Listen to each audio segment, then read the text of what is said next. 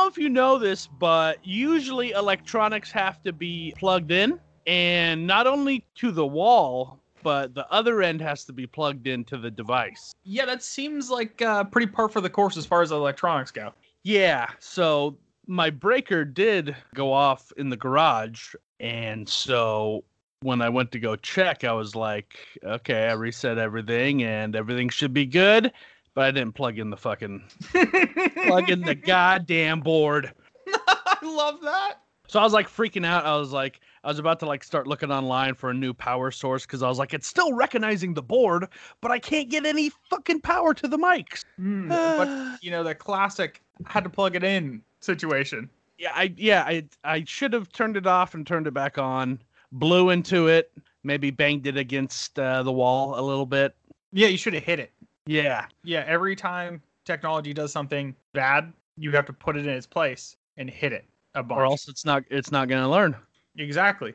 This is my house. I'm the man of the house. I wear the pants, or in this case, not wearing pants because it's a million degrees outside. Yeah, absolutely not. No pants involved. That's more intimidating. Is you just throw your wiener up on the table, and then you tell it what's up. Hey, nothing but a wife beater and a boner. That's my signature look. All right. Right, you ready to boogie? Ready, Freddy. Let's fucking go. Let me close the hole. I was just thinking, man, there's like a lot of planes going off right now. Let me at least close the garage door so it's not like the Nazis are invading or something. Yeah, I'm totally ready to go. All right, cool. Let's do it. Wait, hold on, wait. What is up, you slime balls? Welcome back to another episode of the Fetch and Shock podcast. I am your host, Experiment One, Tyler, and joining me again for another week in a row, chaotic goo himself, Corey. Corey, what's going on, dude? What is up, man? I'm very jealous of your enthusiasm with the intros. You know, I always try and like guess what you're gonna say. I'm never right, but it's fun to try. That one time that you get it right, though. Yeah, vindicted for all of it. You are going to lose your shit. Mind reader. If anybody, okay, never mind, because like people could just lie. I was just going to say, if anybody actually guesses what I'm going to say at the beginning, I'll send them $100 bill. And then just my inbox will just be flooded with, hey, I knew that you were going to say that. What even more valuable than that would be like a butterfly token. Oh my God. I haven't made a butterfly token in so long. Well, you don't want to abuse it. You need to just bring it out on special occasions for special reasons. My knives aren't sharp, though. Like, I'm afraid that the next time I make a butterfly token, it's going to come out like a stick figure. Well, what you need to do is just make butterfly tokens every night and then just throw them in the trash. Oh, that way, just light them on fire. Yeah, when the day comes, you're like, I'm ready. I got this. I'm just going to become a hoarder, but with my own tokens. That works. What's that shitty television show, the Hoarder one? Hoarders? Okay, nailed it. Yeah, that's the one called Hoarders. Yeah, that's going to be me. But instead of having like just random knickknacks and like piles of cat shit, it's just going to be me in a pile of torn up Fetch and Shock tokens with poorly drawn butterflies on them. And then me and Matt have to come in and like, hey man, you're ruining your life. You're making it difficult for the ones who love you. It's just me and my butterflies. There's just a rotting corpse of somebody underneath like one of the 100 piles. Oh, that's where the delivery guy went. Yeah, I was wondering why I haven't got my packages. I thought it was just because they shut down the USPS, but it turns out my mail guy was just dead underneath my tokens. Fucking crazy. Well, dude, to move away from the murdering postman conversation, what have you been up to? Man, I've just been trying to fill my time since I basically don't do much. Go to work, come home, hang out with the dogs, hang out with the wife. But I've been playing some video games. I was playing World of Warcraft a bunch, and there's a very competitive, serious aspect to World of Warcraft where you have to like raid, go Isn't kill. That where the Leroy Jenkins meme came from? You are correct, sir. Fuck yes! Look at that. I am an expert. Welcome to the Fetch and Shock World of Warcraft podcast.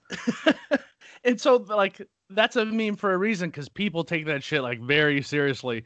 And so I did it for like a good 4, 5, 6 months. And I was just like, man, this, like, you got to show up at a certain time and you got to blah, blah, blah. And there's priority and all this like politic-y type of stuff in the guilds. Oh. And yeah, it's serious. And so I was like, you know what? Fuck this. I'm not going to play anymore. And I was looking for a game that I could relax to, something that wasn't competitive or multiplayer. And I ran across a game called Terraria. Oh my God. I'd always seen it, on Steam or whatever, and I wasn't really exactly sure what it was, but it was on sale, and I was like, why not? $5, fuck it. And from what I can surmise, it is a 2D platform version of Minecraft, I guess. That might be the best synopsis of the game I've ever heard.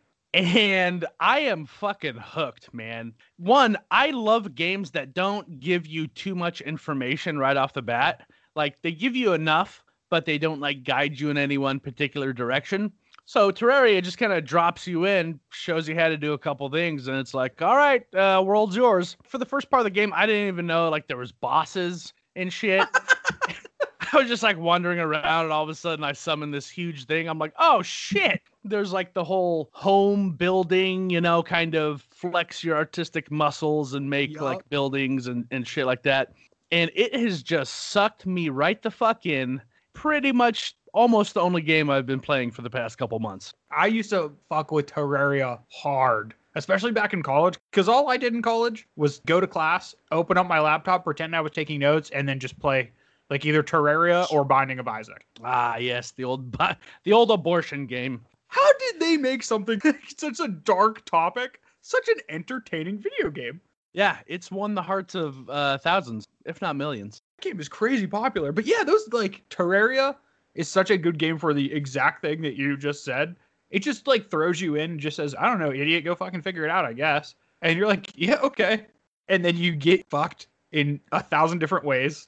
And then eventually you figure it out, and it's the best game. Yeah, I am thoroughly in love with it. Even just like the relaxation factor of like, you know what? I'm not going to go fuck with shit. I'm just going to like build like a underground minecart system just to accomplish something.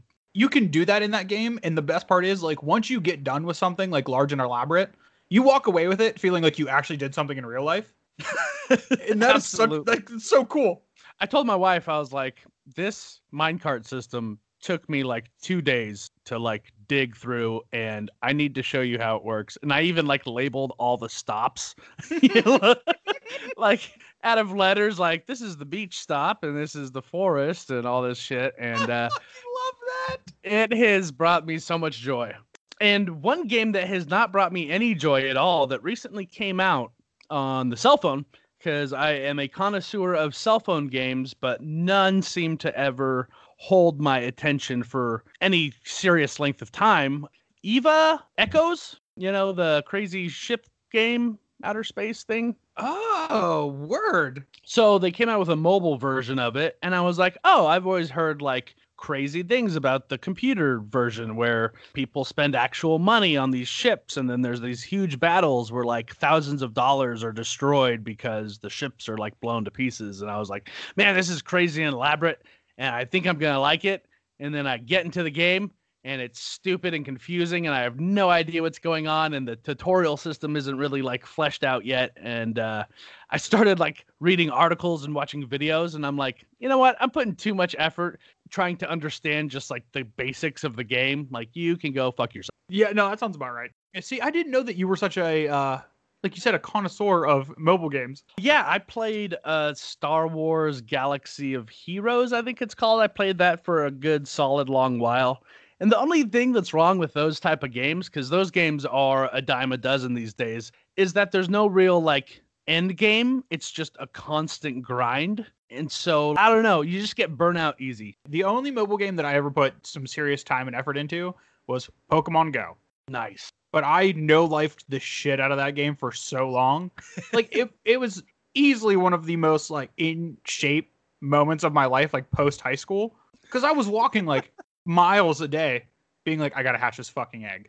I gotta figure out... And then it would open up and it'd be, like, something that I have, like, 14 of. I'm like, okay, cool, now I just want to fucking kill myself.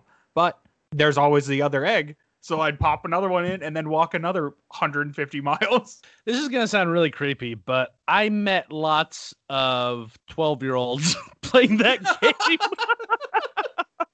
Like, I really wanted a Ghastly, and I couldn't find any around my area.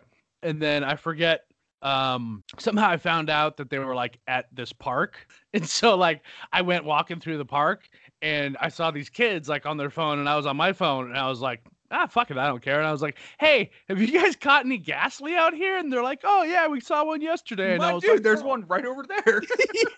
I just started like chopping it up with these kids and I'm like, man, I don't know if I should be embarrassed or fuck it, I want my ghastly, I don't care. Yeah, I would say if you got the ghastly, then why does it matter? Yeah. And so I definitely like bought the charger packs for the cell phone so it can get a charge on the go. Yes. Took my dog on like midnight hikes and walks out through like outdoorsy type area that you can drive through and there's camping and all that shit. And there's like some good gyms out there that wouldn't be highly contested, so I'd always go out there and fucking reclaim them. You gotta get your coins, my dude. So yeah, I was in it for a minute, definitely. It's amazing to me that they didn't turn Pokemon Go into like a dating app somehow. Like meet hot trainers in your area, like one of those deals. When I didn't take my dogs on a walk, I would at least take them for a drive, because I'd want to hit up certain gyms or whatever.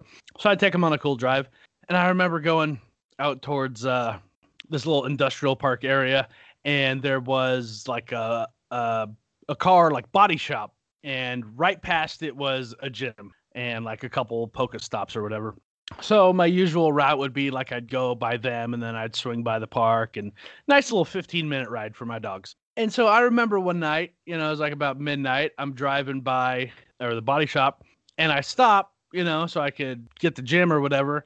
And then I'm starting to pull away and I hear there's like guys still like at the body shop, like they're probably hanging out smoking meth or something. I don't know. And as I'm driving away, I hear one of them yell at me like, fucking poke a dick. And I was like, what? It was the stupidest insult I've ever heard. Like, call me a nerd or be like direct. He was so angry. He's like, you fucking poke a dick. Like, what? That's actually my favorite Pokemon. Yeah. And then it evolves into Pokepus. And then it evolves into Poke Children. That's when one Pokemon loves another. Whoa. I was like, well, I got your gym, nerd. Shut up. Well, yeah, suck it, idiot. Yeah, that's actually why he was pissed. He's like, this was blue. And I was yellow, and nobody liked yellow. Oh, 1,000%. I was also yellow. Cannot fuck with yellow. Welcome to the Fetch and Shock Pokemon Go podcast now. Oddly enough, I was looking up the history and in chronological order the Pokemon games last night or the night before, and like watched a video on the evolution of the changes they made to each game as they came out, and that was a really just good waste of my time. Yeah, like that seems like it would be a good like 20-minute video that now your brain will never be able to forget some of that information. Yeah. So the reason I was watching is because I was like, you know what? I want to play like some sort of turn-based RPG. I've played Super Mario RPG like a million times. So I'm like, I need something else. Because I have an emulator and a Bluetooth controller for my phone. Oh, so the world is your oyster. Exactly. So I could just be sitting at work, fucking catch a Pokemon. And so I was like, all right, I need to find out which game I'm going to download. What was your favorite Pokemon game? I'm quite partial to Pokemon Gold. Okay.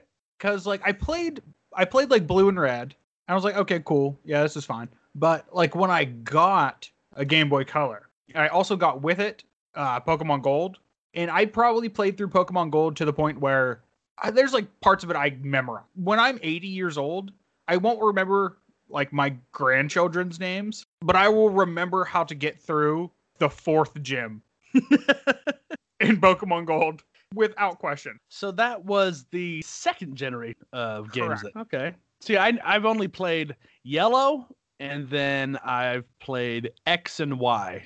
Or just X, actually. That's like one of my buddies had suggested it, and I was like, I'll give it a shot. Oh, I think I played through all of them up until they started not using colors. When they started using like gemstones and letters and numbers to represent the games, I'm like, I don't know about all this. The reason my buddy Hot Sauce had suggested X is because he said it was very reminiscent of like the 1st generation, and they have the original. I think they have the original 151 in there. So I was like, okay. I'll try it. That one might be up my alley. Yeah, I remember enjoying it. Well, I think there's also another game that we normally talk about on this podcast. Heads Up 7 Up. Yo, throwback to the elementary school days. I can't believe you're on the other side of the country and that game is still played in schools. Yeah, I mean, I go down to the school about once a week, and I You go down to your competitive Heads Up 7 Up league. yeah, and I'm flexing. You know, I got the cut off jean shorts and the gloves with no finger. Yeah, you got into that from the kids that you met in that park when you were playing Pokemon Go. Yeah. They're like, so what do you know about Heads Up 7 Up? And I was like, everything. What you got? What you got, little man? And you proceeded to beat the shit out of these little 14-year-old kids. Yeah. And then beat them in Heads Up 7 Up. What else you got? Fucking Tamagotchi, dude? Let's fucking go. Yo, Tamagotchi. Wow.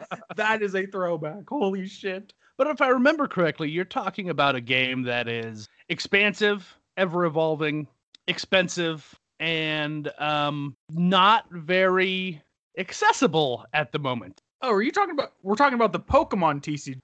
Yes. Or maybe also Magic the Gathering. That's the one. Oh, yeah. The second best trading card game on the market. Whenever people ask like what I'm into or whatever, sometimes I'll be looking at cards on my computer at work and they're like, oh man, what's that? And I'm like, oh, it's this game called Magic the Gathering. And like, I expect people to know what it is because like, even I knew what it was in high school. Like I had no idea what it entailed, but I just knew like, those nerds over there play it during lunch or whatever. At this point, Magic is just a cultural icon. Like, as weird as that is to say, it is as popular as a lot of other mainstream video games, especially with the addition of Arena. And so when people don't know what it is, I'm like, I have to be like, it's like the Pokemon card game, but this one came out first. And by that time they're like, I don't give a fuck. My favorite thing is when I'm like, oh yeah, I play Magic, and they're just like, oh, is that like Pokemon? And I'm like, it's actually exactly like Pokemon. There's no differences whatsoever. Yeah.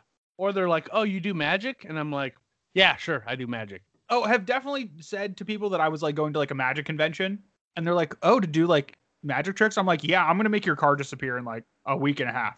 Just let me know where your keys are and I'll be able to make it disappear pretty easily. Yeah, our friendship is going to be non-existent here in a second. So yeah, I'm about to make you disappear and your family will never wonder where you went. Magic the Gathering, Corey. What do you know about that game? Well, I know a couple things. I'm sure there are also a lot of secrets to the game too. There are secrets. In some of the lore, I know that they traverse certain dungeons and caves and there's another word for that. Like maybe like layers? Yeah, there you go. There's secret layers. Oh yeah, there's layers to this joke. Ah. Yeah, so we got some secret layers, Corey. How do you feel about that? So I did look at the secret layers because I'm signed up on the email, and the ooze one, it looked cool. I'm down with the art style. You know, it's very like 90s Nickelodeon, esque. But I was confused on why they put it out now. You know, like it's not like it's Ooze Day or something. Yeah, no, it's National Ooze Day. That's why they put it out.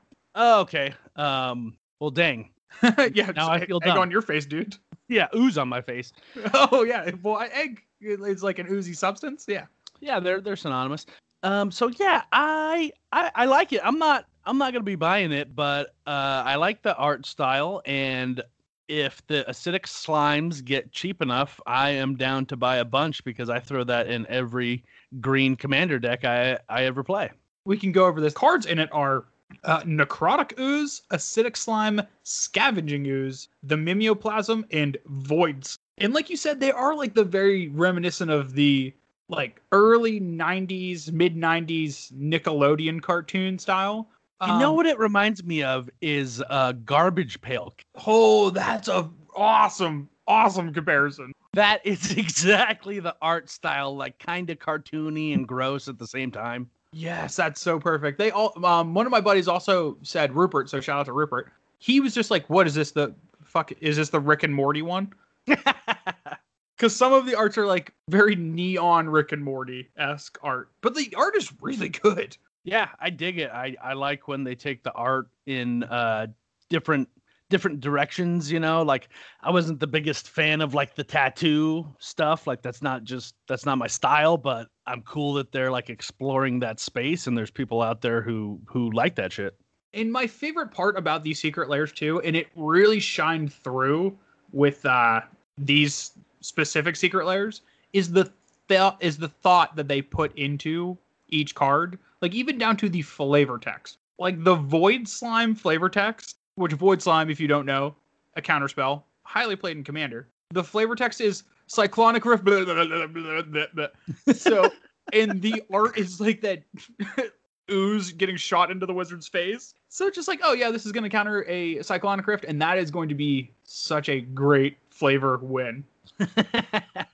And yeah, another perfect flavor text is like the Scavenging Ooze one, where the art is just an ooze popping out of like a garbage can, like Oscar the Grouch. And the flavor text says, some days it just feels like trash. Other days it could really go for some people. Exactly. I love that so much. Bitch, I live in a trash can.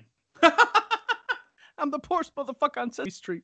I mean, secret layers, as far as secret layers go, I'm no longer on the fence about them. Because initially I was like, these are kind of awkward, but like they're cool if people like them. Now that they're coming out and I'm seeing more of like what they're trying to do with it, I'm all on board for secret layers. I absolutely adore it. Yeah, and I think it's one of those things where they're not going to be for everybody, and that's okay. And I think certain people in the community who have prominent voices get upset when everything's not specifically geared towards them. You are 100% correct. And I think that's really dumb because there's one of the shining points about Magic is that there's a million different ways to play the game, and you're not forced to play it any one specific way.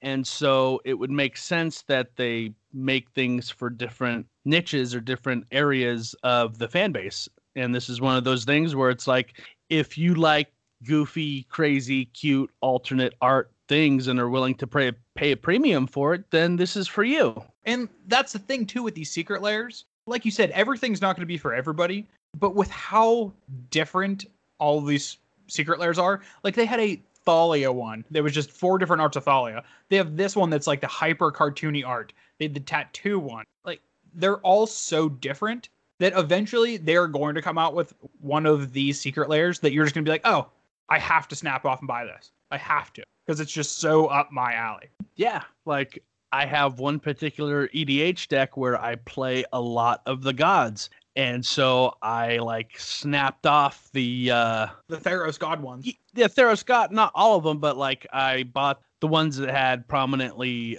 black planeswalkers and then bought singles of the other ones. Yeah. Because that was like, to me, that was the ultimate version of that card. And so I was like, yeah, of course, why not? Yeah, because that's like way cooler than a pre-release foil. That's way cooler than just a normal foil. Like those are just the absolute peak of that printing of that card. Like I'm not all for like foiling out all my decks, but if I can get like an awesome version of my actual planeswalker, then I am going for that version. Hell yeah. Especially like in this ooze one, like if you play Mimeoplasm and you don't have this, or you don't have a desire to have it, like I don't get it.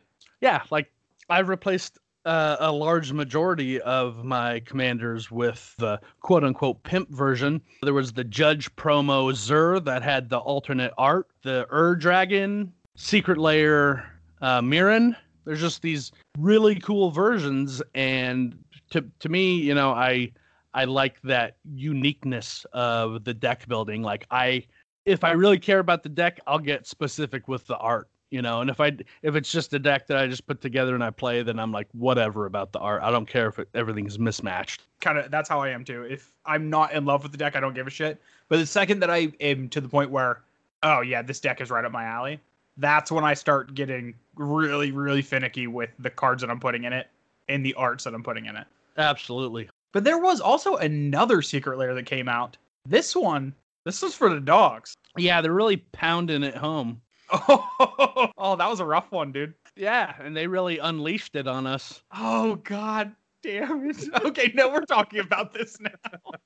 They did a dog secret layer, if you couldn't have guessed from our shit jokes. And yeah, these are there's 4 cards. There's Rest in Peace, Dig Through Time, Ancient Grudge, and Lightning Greaves. Now, this one is super cool too, because, and this is the first time they've done it, you can get a regular one, non-foil, in a foil version. I think they knocked it out of the park with this one. The fact that a lot of people love alternate art cards, but they're not the biggest fan of foil cards. Hi, that's me. Yeah, exactly. You're talking about me. You're making it accessible to people, one, who just don't like foil, and two, they don't want to spend a premium on cards that may or may not curl in a week. That's a very good point too, because like, even for the people who aren't me, who just hate foils, for the people who are just like, I'd rather not flip the coin and see if I get playable cards or if I get curled pieces of paper, that non-foil version's there for you.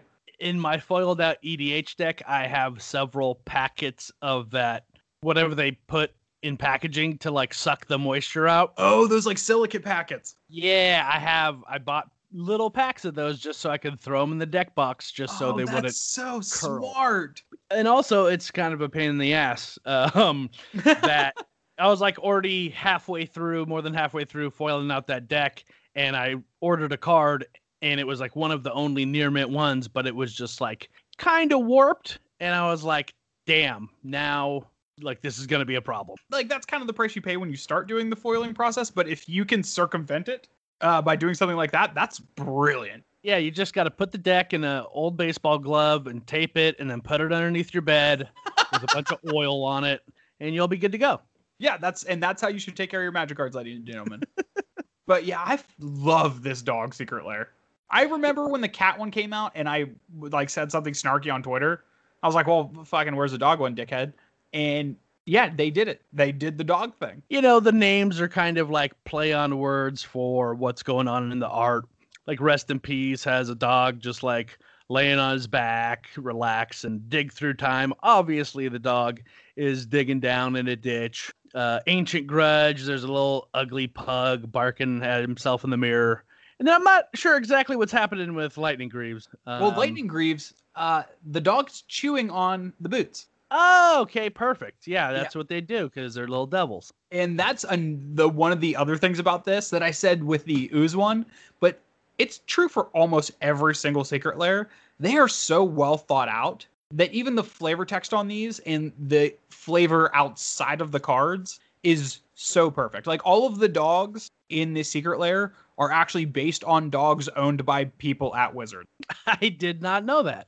And every dog on the art has a name, and the name is featured in the flavor text. I am just looking at that right now. That is pretty rad. Yep, like the Lightning Greaves one is, the boots demonstrated many strange magical properties, but the most remarkable was their ability to withstand Wesley's ferocious chewing. Oh, it's so good. That is awesome. Yeah, because when I saw them, I'm like, okay, fuck yeah, the dogs. That's what I'm into.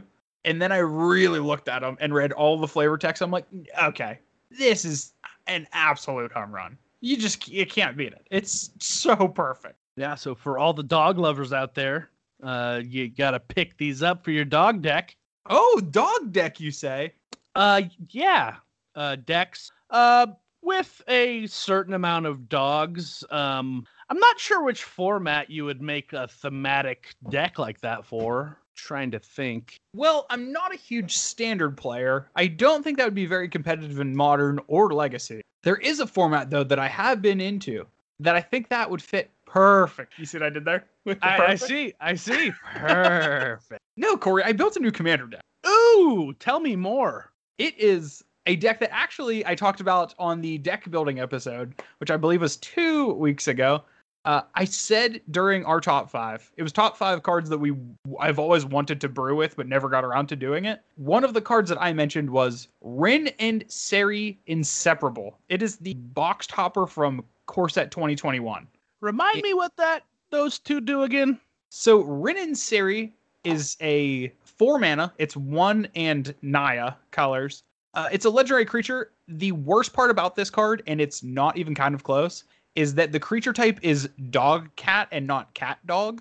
Yeah, there might have been some liability issues. No, fuck liability. That is just a drop ball. I am so upset about that. It's unreal. But yeah, so we have a legendary creature, Dog Cat. And whenever you play a dog spell, you create a 1/1 cat creature token. And whenever you play a cat spell, you create a 1/1 dog creature token. Also, for a red, a green, and a white, you can tap Renin-Seri. It deals damage to any target equal to the number of dogs you control, and you gain life equal to the number of cats you control. Interesting. Now, that is a lot of text on a card. And let me tell you, that is all of those effects very, very good. And they haven't really put a lot of dogs into Magic's history. I'm sure you went over this in a earlier episode, but they went and errated hounds to be dogs. Oh, yeah, which is all-time great move on Wizards' behalf. Yeah, that opens up the door for people like yourself to actually make a somewhat viable deck. Oh, and a viable deck I did make. So this deck is affectionately titled Raining Cats and Dogs. I'm only playing it on Magic Online for now because I haven't built it in paper because, like, why would I? Because I don't play paper. So I did follow, like, the wood nickel kind of restrictions. There were some cards that just do not fit the under 5 cents on Magic Online constraint, but they needed to be in the deck in order for it to be themey. Gotta keep it themey. Absolutely. Like, the commander itself is 94 cents, which obviously isn't under 5 cents. That math checks out. In order to keep the raining cats and dogs theme, because, Corey, if it's actually raining cats and dogs, you'd think even if you have an umbrella, it's probably going to hurt. Like, cats on average weigh, like, what, like 10 pounds? Generally. And, like, dogs on average, wow, fucking, there could be, like, a 20-pound dog. There could be a 120-pound dog. That's going to hurt if it's falling from the sky. Yeah, I have both of those, and they hurt. Yeah, so obviously Purphoros, God of the Forge, is in the deck. Impact Tremors, and Warstorm Surge, because when those dogs fall and hit the battlefield, they gotta hurt something. Absolutely. Those are some of my favorite EDH cards, specifically in red. Oh, yeah. Especially when you're just pumping out tokens, as Renin-Seri does. Some of the other cards in the deck that are particularly potent from what I've been playing with, Coat of Arms. Coat of Arms is pretty gross. Yeah, I hear it wins games. Oh, it most certainly does. And also, I am counting Coat of Arms as a thematic card because dogs have coats. Indeed, they do. So that is actually fits the theme of the deck. And I'm loving Descendants Path, this deck as well. Oh, yeah. Descendants Path has definitely pulled its weight. Because there's times where you're just like, oh, I just have a dog token. And then you just rip one of the, like, Supply Runner, which is a 5-mana dog, enters the battlefield, gives all of your creatures a +1/+1. That seems pretty good, just for free. Absolutely, and it's looking like you have a decent amount of token generation, not only with the commander, but with some of the other cards in the deck. Oh, absolutely. Like, I'm playing things like Second Harvest, which is doubling the tokens that I produce from Renin-Seri. I'm playing other creatures that produce tokens like Ryu Caracal. That card is disgusting. Parallel Lives, which the art is also on point. Oh yeah, Parallel Lives, I put it in there because, tokens are cool, but really I put it in the deck because there's 2 dogs on. Absolutely. So that counts 2 towards my dog count total. I think the only non-dog creatures in the entire deck are Beast Whisperer, which, I mean, he whispers to beasts. Yeah, he belongs. He's like the Ace Ventura of green cards. He's exactly Ace Ventura. And then also I have Mentor of the Meek in the deck. Which, when puppies are little and kittens are little, like they're pretty meek creatures, so they need somebody to, like, turn them into full-grown animals that can, at some point, attack and fend for themselves. So Mentor's there to help them along that journey. And Purphoros, I mean, he wants to throw that whatever he's got in his hand, and it's not going to bring itself back. No, absolutely not. He needs a loyal companion there to pick it up and make sure he doesn't lose it. Exactly. But other than that, the rest of them are on point with the dog and or cat. Now, there are some cards in here that I'm just, like, questionable of whether they're very thematic at all. There's a couple changelings that I put in the deck. They're technically cats and they're technically dogs. I mean, that technically counts. Yeah, Universal Automaton doesn't look like either, but I'm assuming it's actually just a cat and a dog stacked on each other inside that suit, which that checks all the boxes that I need. But holy shit, man, this deck is a delight to play. Yeah, it looks themey, which with my EDH decks, I like them to follow a theme. It's competitive enough because it has some good cards, something to keep it going, and it definitely has enough win conditions. So this is looking like a deck that is right up my alley. Oh, it is a blast. I have not yet killed somebody with Perforos or Impact Tremors. I have done a bunch of damage with Warstride Surge, but not enough to kill somebody. Surprisingly enough, just making a bunch of tokens will do the trick. Yeah, those tokens get through. They make a difference. I believe it was a couple nights ago. I was playing against a Niv Mizzet deck. It was the newer Niv Mizzet that can't be countered. And whenever somebody plays a sorcery or a non-creature spell, I think you draw a card, and then when you draw a card, you deal a damage. Right. And that person had taken over the game pretty substantially. And they played their Niv Mizzet, attacked with everything else, and then drew a bunch of cards and targeted me. I think I started the turn at like 43 life because this deck does gain a ton of life.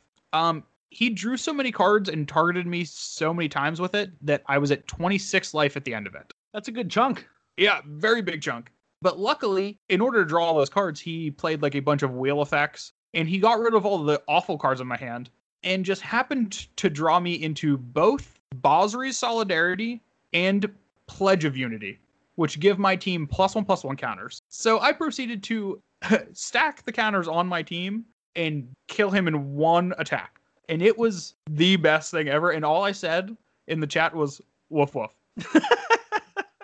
Well, that sounds like the last mistake he'll ever make. When you mess with the dog, you're probably going to get bit. That's all I'm saying. And if and when you start playing this deck in paper, if you don't have Who Let the Dogs Out on standby for whenever you kill somebody, you are doing it wrong. Oh, I will have it queued up, ready to go. I'm going to be carrying in like industrial speakers into wherever I'm playing. And they'll be like, what's that for? I'm like, listen, you just don't worry about it. And I start playing, do a thing. And the second I tap my creatures and attack for lethal, I'm going to blow everybody's eardrums out on that city block with Who Let the Dogs Out. You maybe throw some Snoop Dogg in there, man. There's a lot of options you got. DMX, he's the dog. The Dog Pound. How does it always just turn into the Fetch and Shock Music Podcast? And then anytime somebody would remove one of my creatures in this deck, I just get to treat them like a total scumbag. Like I just get to call them a monster for killing a dog. As you should. Because when you kill like a human creature or a wizard or a zombie, you can do that without remorse. There's no groups out there fighting for zombies' rights. But if you kill Isumaru, we got a problem, bud. Like, that's a war crime. Yeah, that deserves swift punishment and action. Okay, here's another thing. When I was playing this deck on Magic Online, just kind of testing it out, seeing what I liked, seeing what I didn't like, I was playing against a very specific commander, and I got to get this off my chest. There are some commanders out there that are the worst things on the planet, and Muldrotha is one of them. My God, have I never hated a card more in Commander as a commander than fucking Muldrotha. What a miserable piece of shit card. Like, every single time I play against somebody who's playing Muldrotha, and also Matt, he has a Muldrotha commander deck, so that gives you some insight into the kind of person that plays that card. Of course he does. Anytime somebody is playing Muldrotha, I'm assuming that they're there to fillet them. Like, absolutely. They're there just to jerk off. Because every single time I play against that card, everybody's turn takes like, a minute and a half. That Muldrotha player takes 35 minutes on each turn, guaranteed. Yeah, because they're busy putting stuff in the yard. They're busy keeping track of what permanents there are. They're keeping track of what permanents that they are bringing back from the yard. It's like they're jerking off and you get to watch. Like, your participation, they're not just by themselves. They're like Louis C.K.ing you. Like, they're doing it to offend you. Yeah, it's like, I didn't buy an entry into your OnlyFans. Why are you making me say that? It is just such a miserable experience. At one point in the game, the person pretty much had it in the bag, and they were just continuing to do the thing. And I looked at the clocks on everybody's, because Magic Online does the thing where it keeps track of how much time you've taken. I was at like 45 minutes. Another person was at 40 minutes. Another person was at like 47 minutes. The Muldrotha player was at 21 minutes. Ticking down. Like, that is unreal. I mean, I have built decks that unfortunately reach a certain point where I do take very long turns.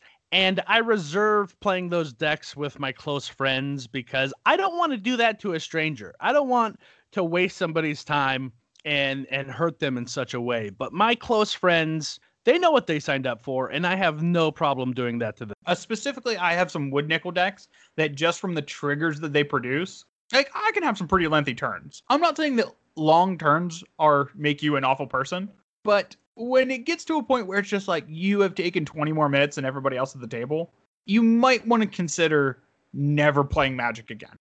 Like, that's the point where I'm at. Corey, do you have any commanders that you are like adamant that they're the worst thing on the planet? So, I've played a lot of with and against a bunch of different commanders with my play group. I think where I got the most exposure to different commanders was playing Magic Online. And I used to have like 12 or 15 commander decks on there. It's where I would like test out my deck list, see what's working, see what's not working. And there are specifically a couple that just jump right to my mind. One of which is Krenko Mob Boss. Uh-huh. He's the type of commander to when I see somebody is playing it, in my mind, I go, okay, I'm not attacking anybody else. I'm just here to make that player lose. I don't care if I lose. I just want them to lose first. And right along that same path of thinking is Purphoros, God of the Forge. Oh, yeah, that one's on my list for sure. It's an inevitable win condition that you just can't let them start to get away with, because not only are they doing damage when creatures are coming in, not only is the god indestructible, but you also have to worry about all the other shit they got going. Yeah, the card that they have permanent access to is such a big problem that even when you get to deal with that doesn't change the fact that they also just have 99 other cards that are going to fuck your face. Absolutely. I think my biggest problem is mono red commanders because it's infuriating.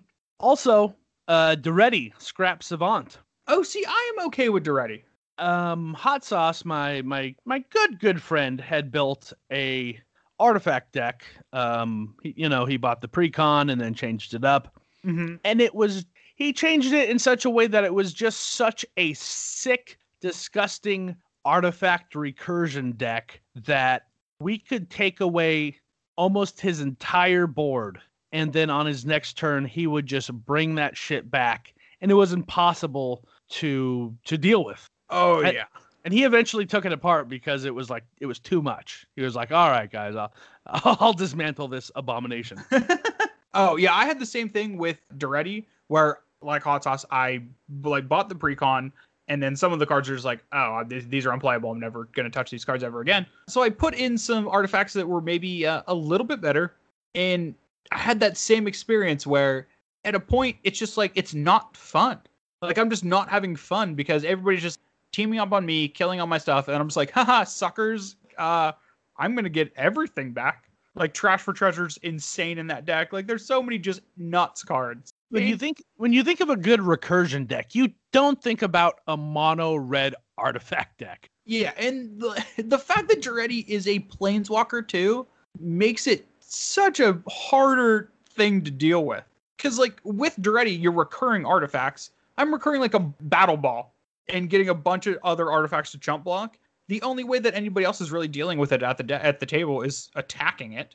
But not when I play a Battle Ball or something that gives me 1,000,000 Thopters or 1,000,000 Mirrors or something like that. Like, it just stays on the battlefield and just kills everybody. And I love recursion decks. That's like my thing. Yeah, you're the graveyard guy. But to see somebody do it in a way that I've never even thought to do it, I'm like, how dare you? How dare you one up me? You took my passion and used it against me. Is this how I make you guys feel? God, I deserve this. It just makes you're like, oh, I'm realizing how big of a monster I am. And you just hate that self-realization so much that you hate that card. Yeah, and then I just go straight into denial and I go, nope, that's the card's fault, not the play style. No, absolutely not. It's that meme of like the person riding the bike and then sticking the stick into their own spoke. Absolutely. But like how we were just talking about commanders that you immediately see and just like, oh no, that person has to die. Golos. Yeah. Golos is the quintessential card that if somebody's playing it in Commander as their commander, the second I see it, I'm like, oh, well, everything I do for probably turn 1 to turn 10 is focused towards that brick. I haven't played much against Golos, but like I've brewed decks where I make Golos the commander, and then I'm like, no, I don't even want to make this deck because it's the best. It turns into a best of all the colors. Oh yeah. So it's just every card's fucking gas. And then second of all, you can just, he's a bomb on a stick, like just continuing to get cards in hand on the battlefield. It's gross. Yeah, because that's the thing too. There are a good couple of 5-color commanders that if you want to do something like unique and weird, you have so many options. But when you're playing Golos, it really only seems like the people who have Golos as their commander are trying to do really broken, degenerate shit.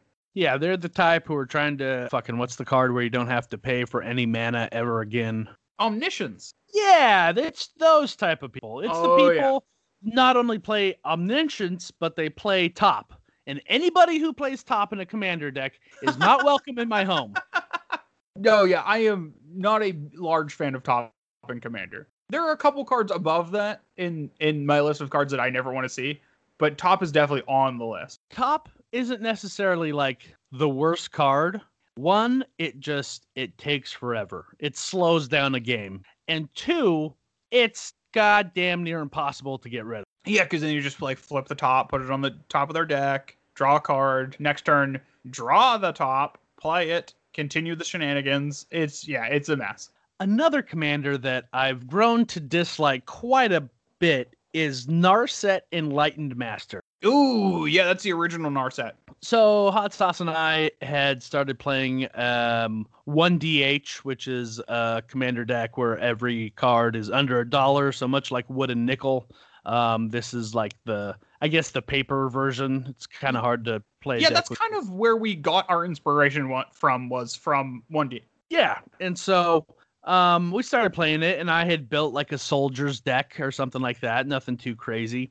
And he played this deck, and it's surprising how many grossly like mana intensive cards that you can cast for free. So something that's like all 3 colors and is also 9 converted mana cost and is going to do something ridiculous, but the price of that card, since it sees play nowhere, is like, the card's 20 cents. So of course he can put it in the deck. Yeah, no, that makes a lot of sense. And he just raffle stomps me every single. I don't think I've beat him once. Every time we've pitted those decks against one another.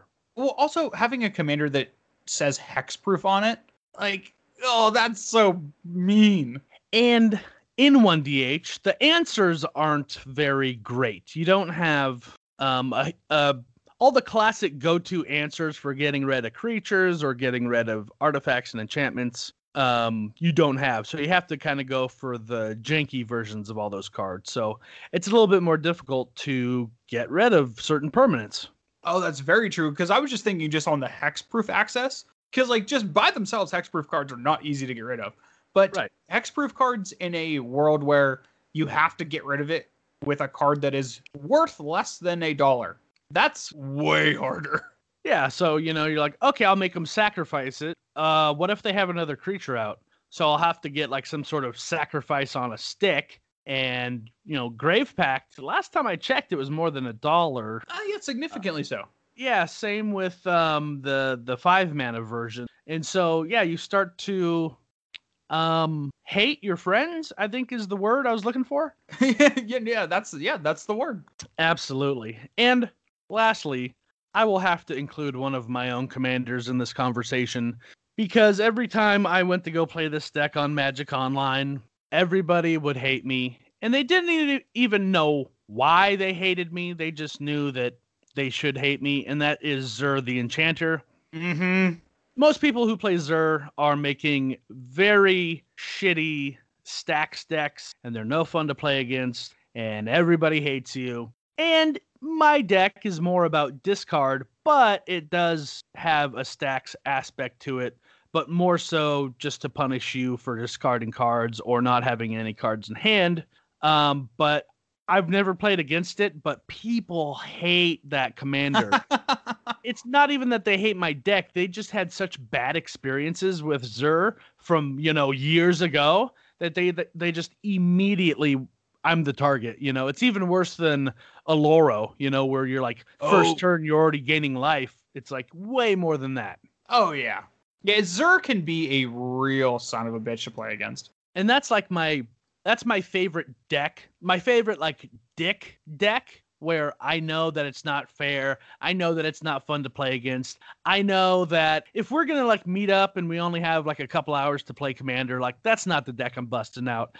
But if you happen to build a really good deck and we're sitting there for 4 hours, I'm like, dude, I can't beat this deck. So I'm just going to bust out my fuck you deck and put that up against it. And, even if you win, I'm still just going to make it a miserable experience. You're going to make that person's win less of a win. Yeah, and half of the fun is just taking the fun out of somebody else's experience. So yeah, that's valid. Well, in that same vein, there is one of the wood nickel decks that I built, Karador Ghost Chieftain. Ooh. I built this deck just thinking Karador is really cheap online and he's a very good commander. I might as well throw this together. Turns out Karador is really fucking good. Yeah, when I first started playing Commander on EDH, I think Karador was a promo or something, back. I don't know if they still do this, but if you spent a certain amount of money in the store or if you entered a certain amount of tournaments, you would get their promo cards. And so that was a card that had recently come out. So Karador was everywhere. And that deck, I don't even think I hate it. It's just it does what it does very well. My thing with it is that it's kind of in that same thing with Muldrotha, where the deck is very good, but the worst part about it is the time that you take doing things with it, because the whole entire concept is just putting things in the graveyard and then getting things to trigger from that. And even just something like me having a bunch of creatures and then one of my opponents answering me with a wrath, that turns into a whole 10-minute ordeal of me sacking things to Viscera Seer and scrying a bunch of cards, and then when things are dying, I'm getting 1,000 Blood Artist triggers and all this dumb shit, and I'm just I feel like an asshole. I am taking 15 minutes on each of my turns, and anytime somebody tries to do something to me, I take an additional 5 minutes going through all my triggers, because when one thing dies, I have 7 things to do. That is a good feeling, though. Mm-hmm. That is good. Just to it feels really good to me. Right. But as a play experience thing, it feels really bad for my the friends that I'm playing with. If I was playing against randos, I would feel less bad. Which I have no problem taking this deck into a random commander room on Magic Online and putting 1,000 triggers on the stack and trying to crash Moto. I will do that every single day. But against my friends where we only have a finite amount of time to play a game, and if we can get 2 games in, that's great.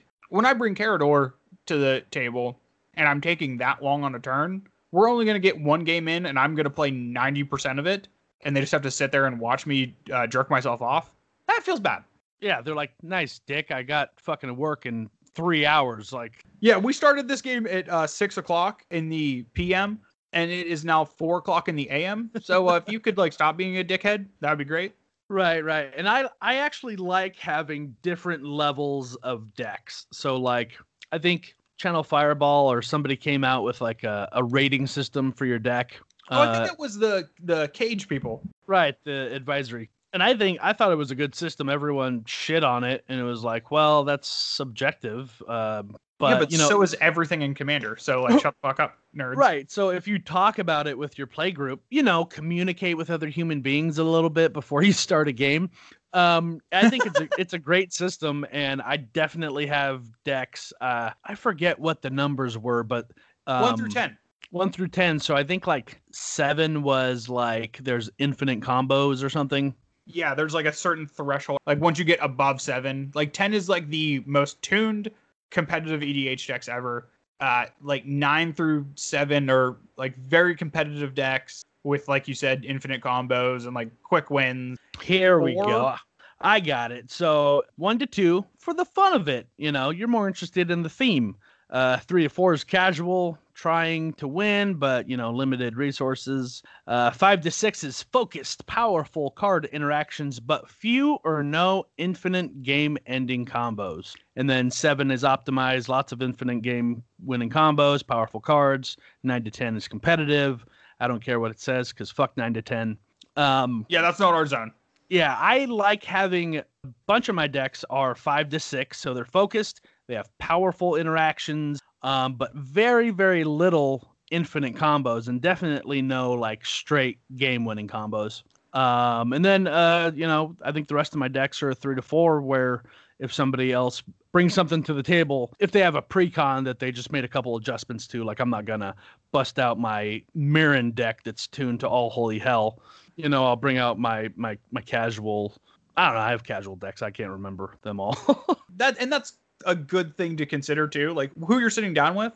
I have decks that I will be able to roll casual players with, and then I have decks that when I'm sitting down with somebody like you said who has a precon with maybe like a couple cards changed out, yeah, I will sit down and I'll roll with those people and play like something that's significantly less powerful, because you're gonna have more fun in that game than if I brought like my Kruphix deck, which is very, very, very, very, very good. It doesn't have as many competitive aspects to it, but like I can win as probably as early as like turn like 6 with that deck. That is gross. Oh yeah. And just one last one. You reminded me by talking about winning on turn 6. The Locust God. Oh yeah, that's a shitty one. Holy fuck. I built that deck on Magic Online.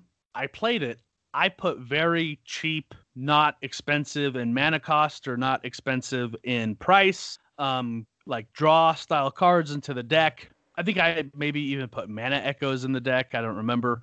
But I won like on turn 5 after somebody had used what is that, Sorin on me, where your life goes to 10. And then that next turn I killed the 3 people who were sitting down, and I was just like, this is not okay. It's pretty good. 1, I didn't even feel good. I did not derive joy from that, and 2, a friend a long time ago had that deck, and yeah, it's just atrocious to play against. And that's another thing, like with the Kruphix deck, I said, like I can win on turn 6, but I have to actually add cards to the deck to make it that fast. Like the stock list that I have will never, ever, ever do that. But if I'm sitting down with a competitive crowd, instead of having to have a hyper competitive deck completely separate, I just change out like 4 cards in the deck. Right. Which is much easier than having an entire other 100-card deck that I never get to play because I hate being competitive. Absolutely. Well, that was a productive Commander conversation. Indeed.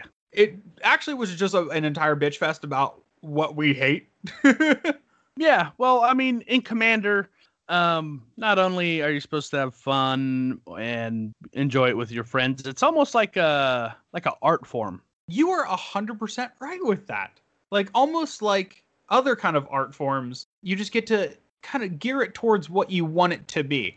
So if you want your Commander deck to be more of like a colored pencil drawing that like a child would do, you can do that. If you want it to be like a nice Monet, you can totally do that. If you want it to be like a Rothkopf or like something like more obscure, you can do that. Maybe you want to make your Commander deck kind of look like an album cover. Absolutely. You'd be able to do that as well.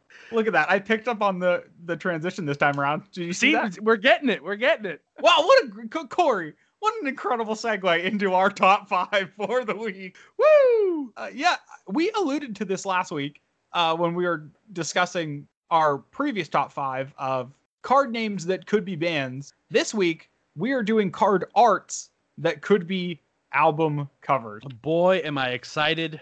I was excited last week when we were talking about it. I'm excited this week for actually finding cards that there's even one where I had every time I see the card, I'm like, that totally looks like an album cover. So I'm interested to see what your takes are on it as well. I put a lot of thought and effort into this one. But Corey, do you have any honorable mentions? I do have a couple honorable mentions. One is going to be Hunter's Insight. Specifically, I'm looking at, I guess this is the Jumpstart version. I'm not sure if the art is different. Looks like it's the same art. Oh, yeah, that's a really good one. So this looks like to me like 80s rock style album, It's like almost a little psychedelic. a little psychedelic, maybe a little new wave ish. Ooh, there you go. Hungry is the wolf, something like that. There we go. So for those who don't know, it's a picture of a wolf's face in a forest, and there's kind of a foreshadow background, eyes and teeth and all that stuff. Very cool. Also, Migratory Route, which is if you got that card in one of your precons, which I forget what year the precon was, that card sucked. But the art, man, that art looks like a Peter Frampton sort of cool rock jazz, college radio sort of vibe to it. Might be meditation music. It might be talking about love. Not sure. I think, yeah, this is a very lovey-dovey art. I actually really, really enjoy this card. It's in the Mystery Boosters, and when I have played the Mystery Boosters, I've played this card. In Commander, this card isn't great. In Limited, this card is clinically insane. Absolutely. And then for the last of my shout-outs is going to be, or the whatever you call them, honorable mentions. Joel Larson. Yo, somebody call Joel Larson for his honorable mentions. I'm pretty sure one of Joel's honorable mentions would be Unburial Rites. Ooh, that's a really good one. Yeah, that's a very dark metal, the type of metal band that would have like very story-esque lyrics, very gore oriented, very dark stuff. So that is it for the honorable mentions. Yeah, Unburial Rites is such a good one. I played that card so much, I can't believe it did not make my honorable mentions. I fucking love that card. Fuck yeah. And as for your honorable mentions, what do you have for me? I have 4 honorable mentions. One of them is Chains of Mephistopheles. That one is an old one. I would try to tell you what the card does, but I don't think anybody actually knows what the card does. It sees fringe play and legacy, but it is like a old, like 80s, early 90s, maybe, like metal band, like traditional metal. It's got like a dragon, like all chained up on it. It's pretty good. Yeah, that looks like one of the songs would be in that Netflix show, Stranger Things. Yeah, that's 100%. Yeah. Phyrexian Rebirth. That is the Wrath that came out, I believe, in New Phyrexia. In that one has like, it almost looks like an AT-AT, but it's the Phyrexian version. That one's pretty fucking metal art. That is very epic, symphonic, very high-pitched, almost opera-style singing, but very metal at the same time. I think that's a recurring trend with all mine. They're all like metal-based album covers. Another one, I just thought of this when we were talking before, Cabal Coffer. One of the best lands in Commander, and the art with like the ominous figure standing in the doorway. I kind of want it just to pan a little bit closer to him for the album art, but that would be so good. That is very thrash metal looking. Absolutely. Yes, definitely. Another one too, I think you'll be familiar with this art. Unfortunately, I don't think it would be an album cover for the band that it is actually has the title after, but it is Terror. Good old Terror. And Terror, one of my all-time favorite bands. But this art, and it is specifically like the original art for it. It is just such a wild. Are you talking about the guy hunched over? And it's just like a black background with like barely outlines of a guy, but the striking part of it is just his one open bright white eye. That is perfect. Yeah, that gets me so stoked. That's a good 80s style metal, definitely. Yeah, I really like that. But I'll move into my top 5 with that, because that's a really good transition into my number 5. My number 5 is Lord of the Pit. Lord of the Pit. Ooh, yeah. I don't know if Lord of the Pit has always been printed with the original art from Alpha. It has 2 other arts, I believe. Does it really? Yes, one from it was reprinted in Modern Masters, not Modern Masters. IMA, and looks I like 10th edition. Yes, but the original art for it, where it's just like the visceral demon-looking thing with like the dark. I don't even know. It's like some kind of symbol behind him. I imagine that symbol being like some metal band that's actually their name, but you can't tell because it's not written in a language anybody can read. Right. It's the type of name it's written on a shirt, but you can never read what it is. You have to ask the person, and they're like, "What? You don't know?" And you're like, "No, it looks like you spilled a milkshake on your shirt. I don't know." Yeah, wait, I can't believe you can't read decapitated fetus on my shirt. Unreal. That is a good one. So number 5. My number 5 is reminiscent of a music icon, and it is Noxious Ghoul. Ooh, Noxious Ghoul. Noxious Ghoul reminds me of Eddie from Iron Maiden. That's actually perfect.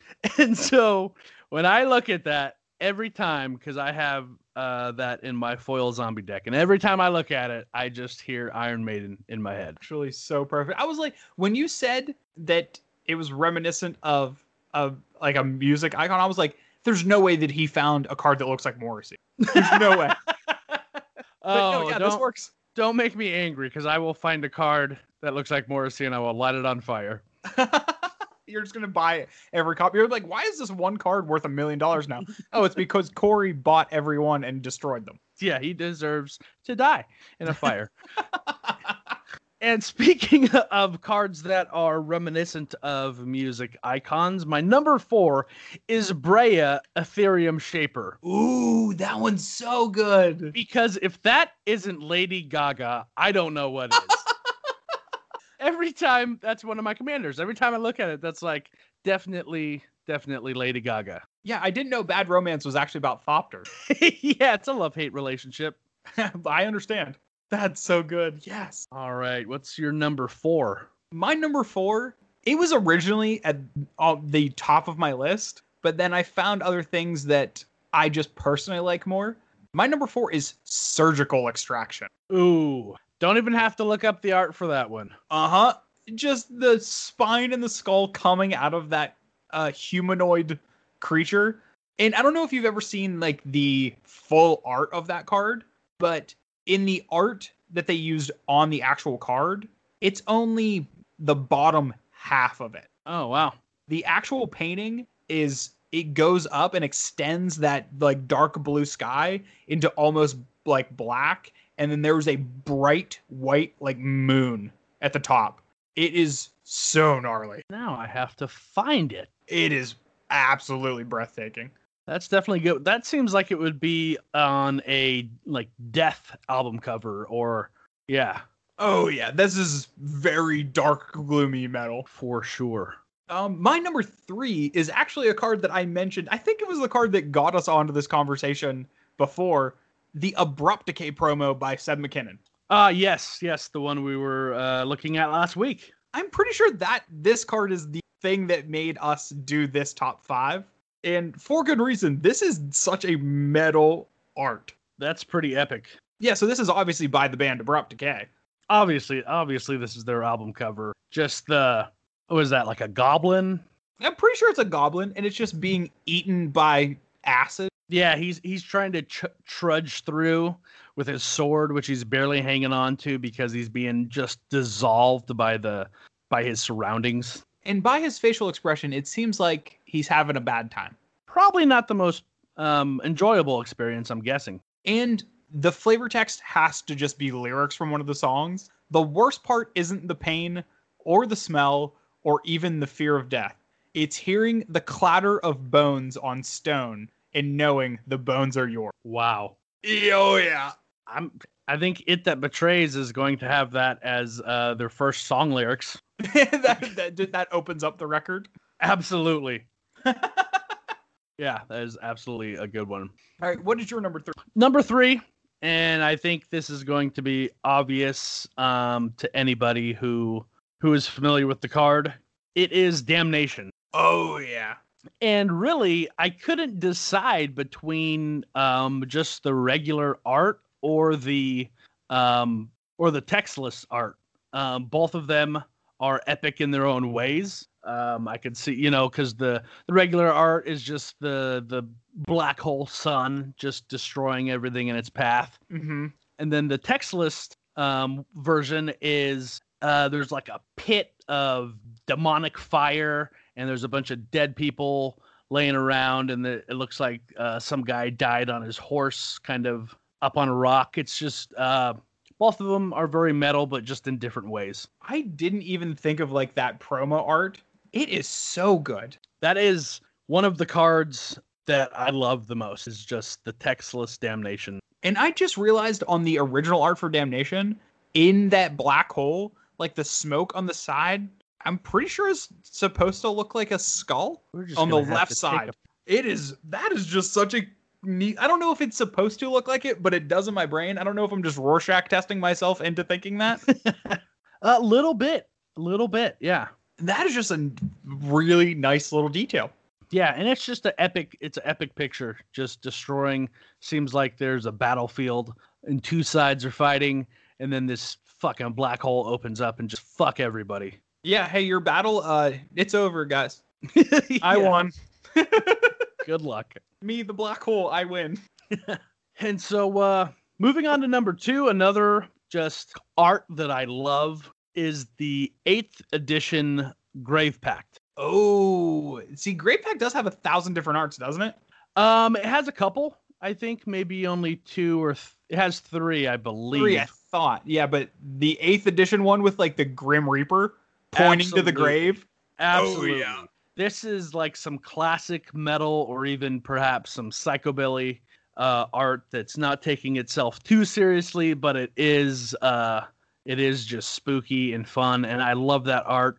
I told myself that for my foiling out my zombie deck, that if there was art that I just loved, that I would get it despite it being so much more expensive. And so instead of just getting the other Grave Pact art, which was much, much cheaper, I went for this art, and I don't regret it at all. If you're going to go for just style points, the 8th edition Grave Pact is absolutely at the top of it. One of my faves. That's so good. Now, Corey, my top 2, these are some readers. You're going to have to look these ones up because they are some weird cards. Perfect. Or my number 2 is Karn's Temporal Sundering.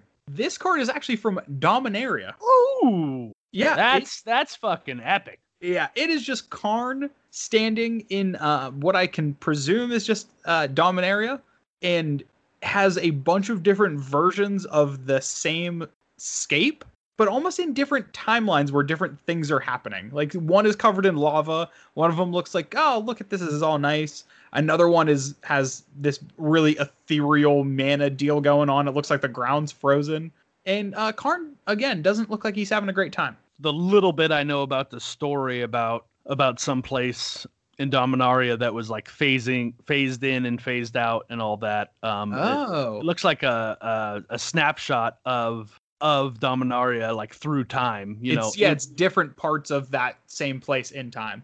Right. Yeah, that is centuries ago. A quest to harness time became a spiral into chaos. Wow, that's such good flavor text. That is good. Yeah. This one came to mind because when this card came out, again, Rupert, shout out to Rupert. He sent me this art that he turned into an album cover by the band The Acacia Strain. And he sent me with the album superimposed, and it was absolutely perfect. Interesting. The Acacia Strain. Yeah, they are a not good band. But I used to rock them hard in like high school era. Okay. Yeah, not great. I don't recommend Acacia Strain to anybody. But if you are angsty and in your teens, then yeah, go ahead and listen to that. Oh my goodness, I'm gonna have to try this out just to make fun of you. Oh no, absolutely. If I had to recommend one song, they have a song called "The Hills Have Eyes," and there's some line about Paris Hilton in the song, And like, I believe also one of the lines was, "If I believed in God, I would call you the Antichrist." Pretty hard stuff. Okay, yeah, I'm hearing a little bit of it. Yeah. Shout out to the Acacia Strain, sponsor of this week's episode. It feels like they would all be like banging their heads during a breakdown and like gyrating up and down at the same time. Oh, But like 1000%. not in a cool metal way, but kind of in a douchey. Yeah, I think they're actually all fat nerds, but yes, also that. Oh yes, I am seeing them. They are all very nerd-like. Yes, Yeah, love it. Big fan. perfect. I'll go ahead and turn that off.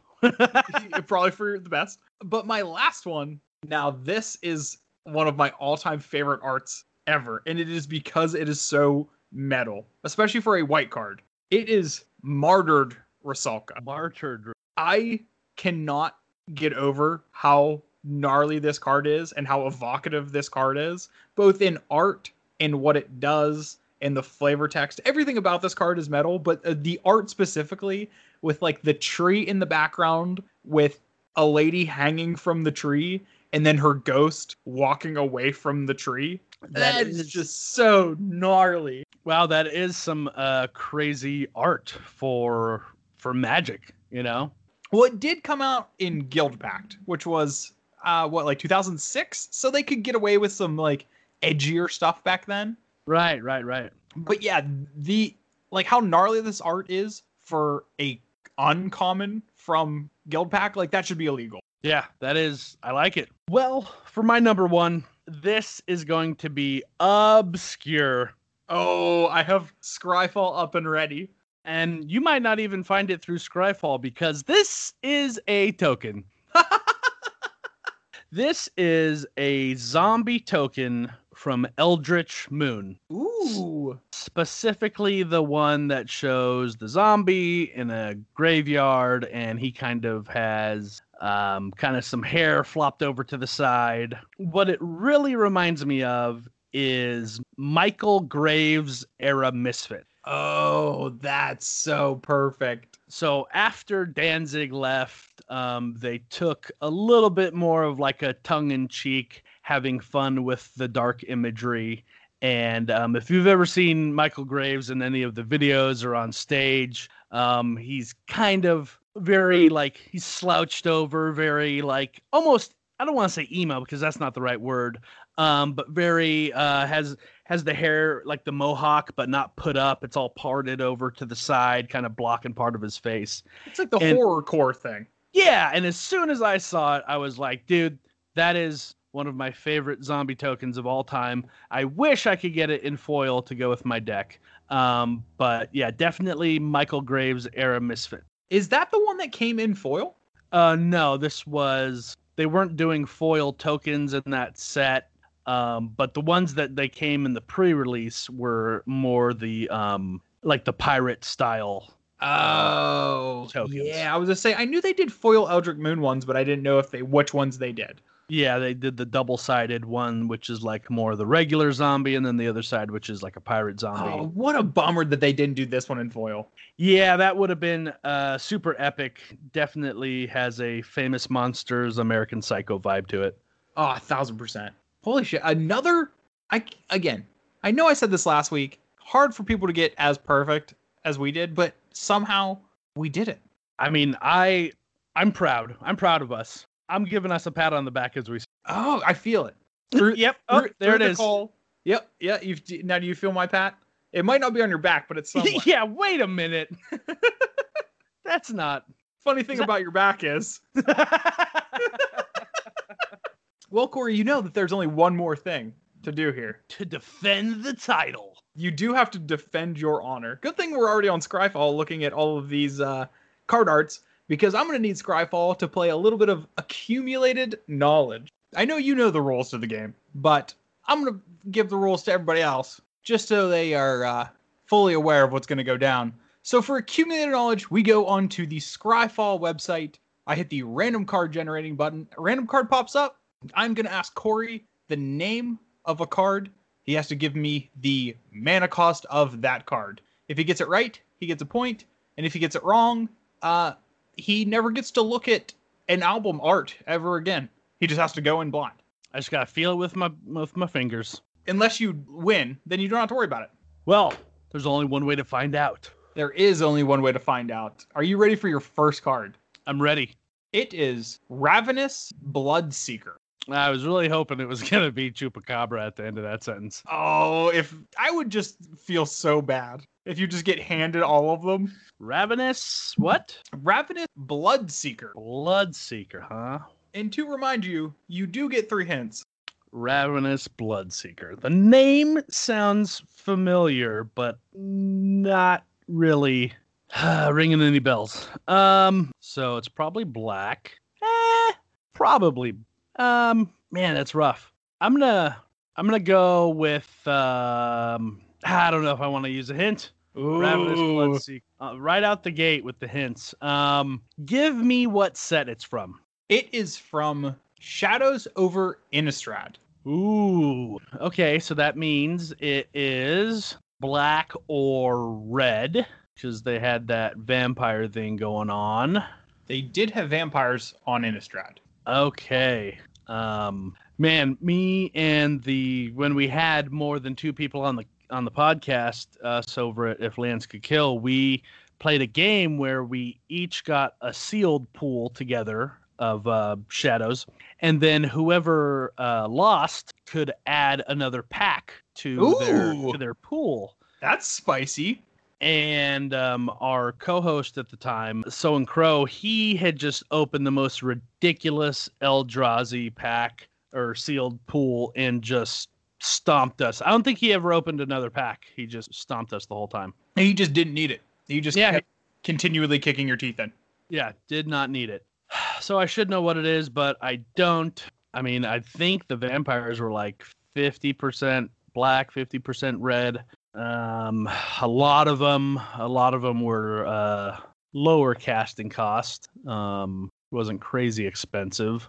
Okay, I'm just gonna go for 1 and a black. Corey, is 1 and a black your final answer? It's final answer. It is 1 and a red. Oh no. Ugh. I was really worried that you were just gonna nail it right off the bat.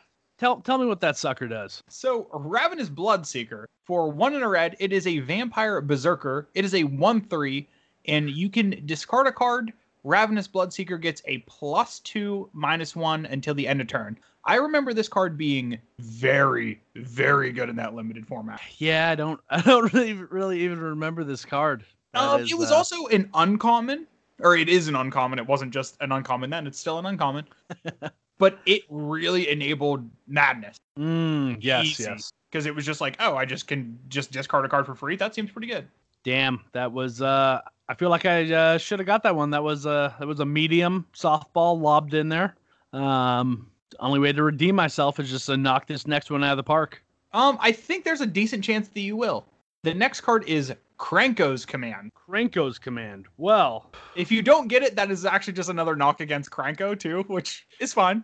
Right. Luckily, not only have I played this card, but for some reason, Krenko players just love to, not only goblins, but they love to keep it a little themey. So I'm going to go ahead and say 1 and a red.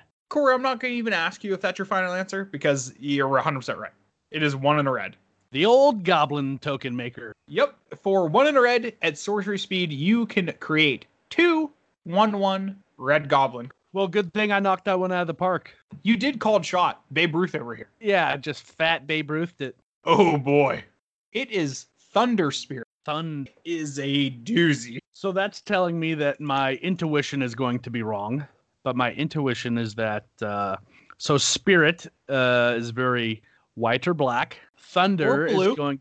Yeah, or blue. Except the thunder makes me think that it's going to be like a white, black, or red card. Thunder spirits are usually, or not thunder spirits. Spirits in general are relatively low casting cost cards. Correct. I don't remember this card. This is probably some stupid fucking old card that back when spells were way better than creatures. Well, here's a hint.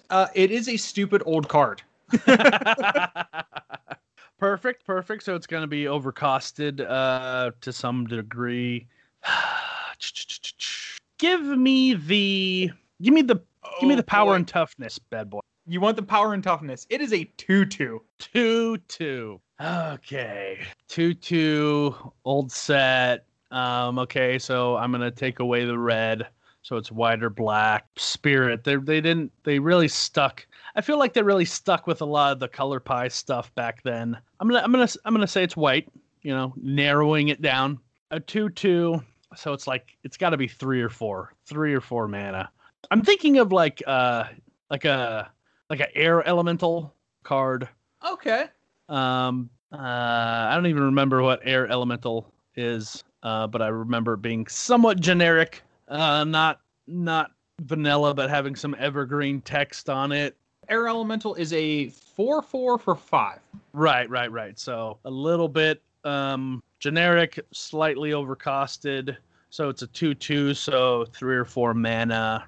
Now here's the question. Here is where it gets tricky with those older cards, is like the pips. Like, what kind of pips are we working with? It's not going to be like 3 white. It's going to be 2 white or 1 white. I don't think there was many 3 white or 3 white pips if it's that far back and stupid. It's going to be like 1 white or 2 white, or perhaps even just 2 white, 3 white. Okay. I think I've deduced as much as I'm going to be able. I've talked it through. You know what? I'm going to flip something. I'm going to leave it to the gods. I'm going to flip this pack of cigarettes. Love that. That is so on brand. They're Marlboro Lights, so it's white, so it's very... extra on brand. Super themey. So keeping it themey here. So top, the front where you open it will be 1 white. I have a feeling and then the other side will be 2 white. Okay, here we go. Okay, well, it landed on its side, so we're going to go ahead and reflip that. So now it's black. Yeah, Okay, it landed on its face, or face up, so that is 1 white. 1 white. Is that your final answer? Yeah, I think I've stalled enough. Corey, it's 1 white. I am amazed right now. How did that even happen? Okay, tell me the rest of the card. Oh, it has First Reckon Flying. Oh, that's the card. That's it. Of course, it is an elemental spirit. What fucking sets? Oh, it's from Legends. Yeah, I don't even know. That's it. When that was from. Oh, that's its only printing. Okay. 1994. It's from Legends. Okay. Well, that was just it also silly. Appeared in Magic Online as a promo, but it didn't need that. Because we all know how much, 2/2s for 3 need a promo. Wow, that is some shit right there. That is unreal. Oh my goodness, that was very fulfilled me. This episode of Accumulated Knowledge brought to you by Marlboro Lights. Yeah, in fact, I'm gonna light up one of these smooth tasting Marlboro. I don't think they call them lights anymore because that gives the impression that there's less nicotine in them. Oh, they're diet. I think it's Marlboro Golds now. Oh, there's less calories in them. Yeah. I'm watching my figure. I get it. All right, Corey, are you ready for your 4th card? Yeah. It is Epic Confrontation. Epic. For some reason, off the top of my head, I feel like this is like a commander. He came in one of the commander precons. I'm getting a red vibe. No. Like, I feel like somebody's getting their ass beat in the picture. Like it's why does this name sound familiar? Epic Conference. It sounds like a fight card. I made a you remember Oathbreaker was like a thing for like 5 minutes? Oh yeah, I remember that 30 seconds that Oathbreaker was a thing. Yeah. I think Oathbreaker was a thing even shorter than Tiny Leaders was. And I made there was a Vraska deck. So the Vraska was like the uncommon one or whatever, where it was basically Death Touch tribal. So I put a lot of fight cards in it. So that's where my brain's going. But okay, so if it's in that deck, it has to be black, which black doesn't have fight. So it has to be green. Fight cards are 1, 2, or 3, but it's epic. epic confrontation. It's so epic. Oh man. Yeah, I feel I'm not very good. I'm so surprised that I'm undefeated because I don't remember fucking cards. Yeah, but then you get Thunder Spirit. Yeah, I've never even heard of that fucking thing. What was the art on that thing, by the way? It was a spirit, but there was also thunder behind it. That checks out. Uh-huh. Oh yeah. That is on brand for, I guess, Legends, where you couldn't get too esoteric with the art. No. The very literal definition of what it is. Okay. Okay. Well, I got hints, so I might as well take it. Give me the text. Okay, this is your final hint. Final hint. For Epic Confrontation. Corey, it says, target creature you control gets a +1/+2 until the end of turn. It fights target creature you don't control. Gets +1/+2? That is correct. And then it fights. Okay, so... No matter the timeline, some legends will endure. Well, that's very epic if I get it right, because, I'm a fetch and shock legend if I keep winning. That's true. So the thing is, if you can just deal damage to something without actually having to fight, it usually costs more, Correct. So, but this is giving +1/+2. So Get once that again, beefy butt. yeah. So once again, we're going. I don't have any more hints left, so we're gonna go 1 and a green. Is that your final answer? That's my final answer. Corey, Epic Confrontation is 1 and a green. You've done it yet again. Well, give me the next one just for shits and giggles. And also for Epic Confrontation, the fun fact: this one is the fight card from Dragons of Tarkir. Okay. Savage Punch was from Khans of Tarkir. Both of them picture punching a creature. It's a bear in Khans of Tarkir, and it's a dragon in Dragons of Tarkir. Okay, so that's where I was getting the fucking somebody up. What was Savage? What was the Savage one? What's the mana cost and shit on that? It's the same card, I believe. Oh no, Savage Punch is slightly different. It is the same concept of punching a bear, but it is 1 and a green. Target creature you control fights target creature you don't control, but if you control a creature with power 4 or greater, the creature gets a +2/+2. Yeah, that was the ferocious mechanic. Correct. And I think I was more thinking of that card than this card, but hey, I still got there. So No, there's more than one way to skin a cat. Yeah. All right, for funsies. Yeah, this one has nothing on it. Unbelievable. It is Krenko's Enforcer. This is the episode about Krenko. Yeah, he's not getting much love. And without taking up too much time to think about it, I think he's very close to Krenko's converted mana cost, so either 2 and a red or 2 red. I'm going to go 2 and a red. 2 and a red. Is that your final answer? That is it. It is actually 1 red. Ah! Because he's the Enforcer, he's not actually Krenko, so he's 1 less mana. Yes, and you really got to be committed to Krenko, so you got to get that double red in there. Absolutely. So Krenko's Enforcer, 1 red, Goblin Warrior. It is a 2/2 and it has Intimidate, and that is it. What's that? What set's that from? It is from M15. Oh yeah, yes. Classic OK commons from M15. Yeah, classic garbage core set before they started reprinting everything good. No, yeah, that checks out. Corey, in spectacular fashion, my man, you are still undefeated in accumulated knowledge. Oh man. It's funny. Every once in a while on If Lance Could Kill, we would play this game where whatever from the current set, we would get a whole bunch of commons and uncommons, but without knowing, we would have a card on our head, and just by the art, we would have to try and describe, help that player figure out what was going on the card on their head. That's so sick. And that was definitely fun. Did not have as much luck, and I was more into standard, so I actually, knew what art was going on. But I think that good luck is following me here. There you go. And in classic fashion, I did not have a shout out ready, so off the top of my head, I'm going to have to give it to Magic with Zuby. Yes! Fucking Zuby, the dude. So Mr. Zuby, he started a solo podcast. a solo podcast, the balls on somebody to just be like, you know what? I can't find anybody to podcast with. I'm just going to do it by my fucking self. I like to think that he was just like, you know what? Nobody's good enough. Yeah. He's like, no, I got this, guys. So Zuby, through different trials and tribulations, he's been in and out of the Magic game, but I think he's back again. Zuby's back, tell a friend. And he is, I'm not sure. So it looks like I'm looking at his Twitter, Magic for Normies might be official Twitter page of the Magic with Zuby podcast and co-host of the amazing Magic for Normies podcast. Looks like I recognize, that girl in the picture. Kitty. Kitty. Yeah. Pixie Kitten. Yep. That's the one. PKP_magic.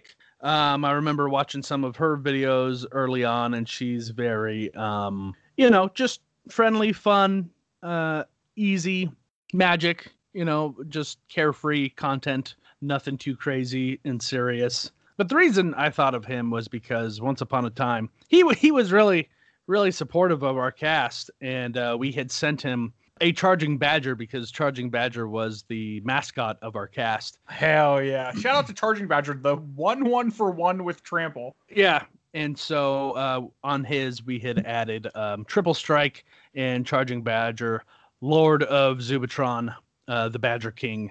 And so shout out to him. He recently posted something about his favorite cards in his collection, and the old Charging Badger had made the list. So oh, that's so sick. So check him out. He makes like PG content, Once again, we talk about how we're glad that there's people who make that type of content because not everyone wants to listen to us talk about dicks and butts and all that stuff. And so he's one of those safe spaces where he makes just some good old-fashioned Magic content, nothing too super competitive and nothing too vulgar. So go check out at Magic with Zuby. He's involved in a bunch of different projects, and they're all delicious. Yeah, Zuby's for the kids, and I love that he is for the kids. We were both on the MTG Cast network once upon a time. And, always believed in helping the little guys out. And now, funnily enough, our podcast, is planning our last episode, and he's getting preview cards from Wizards of the Coast. He's getting invited to do all this epic shit. And so it's super awesome to see somebody who started just some random idea. I guess I can throw it on this free website. And now he's one of the more popular content creators. So super proud of you, Zuby. You're making it. You're doing things. Check him out. Zuby is such a killer dude. He also has a Discord. I am on his Discord with the Fetch and Shock. I'm not particularly active on his, but I lurk. So yeah, go into his Discord and see what that's all about, because they are a very active conversation. Yeah, he's good people. Yeah, absolutely. Well, Corey, the only thing we have to do here is a little bit of shout outs of our own. First of all, if you want to follow the Fetch and Shock podcast on Twitter, go to Fetch_Shock. You can find us there. If you want to find me on Twitter, I am at BasicLandBin. If you want to find Corey on Twitter, he is at Knife_City. And like I just mentioned, if you want to join the Fetch and Shock Discord, you can find the link for that in the description of this episode or on that Twitter at Fetch_Shock. And if you want to stay tuned for the final episode of If Lands Could Kill, follow us on at If Lands Could Kill with 1L, because there is no box topper. There's only the original printing. So you can't get two copies. Well, it's only Commander, right? So you only need the 1L anyway. We are Commander only format. Well, Corey, again, another incredible episode of us both being perfect human beings. Thank you so much for having me on. I appreciate it. I am honored to be here while Matt is probably getting poop on his fingers from his sweet baby child. Yeah, no, Matt is actually really into poop, so he's excited about it. Matt, known poop guy. Yeah, he likes to finger paint with it. Whatever. Oh yeah, if you want to follow Matt's poop diaries, you can find him at It's Bot on Twitter. Oh, I forgot he existed, so I didn't shout him out. But there you go, Matt. You're welcome. Yeah, we included you. Okay. Matt's Poop Diaries. I cannot wait for that to come out in 2020 in the cinemas. Yeah. I hear the directors got a lot of irons in the fire, so I'm excited to see what happens. Yeah, that one's coming out to a Brazzers near you. All right, on that note, we will see you later, nerds! Later, you fucking weirdos!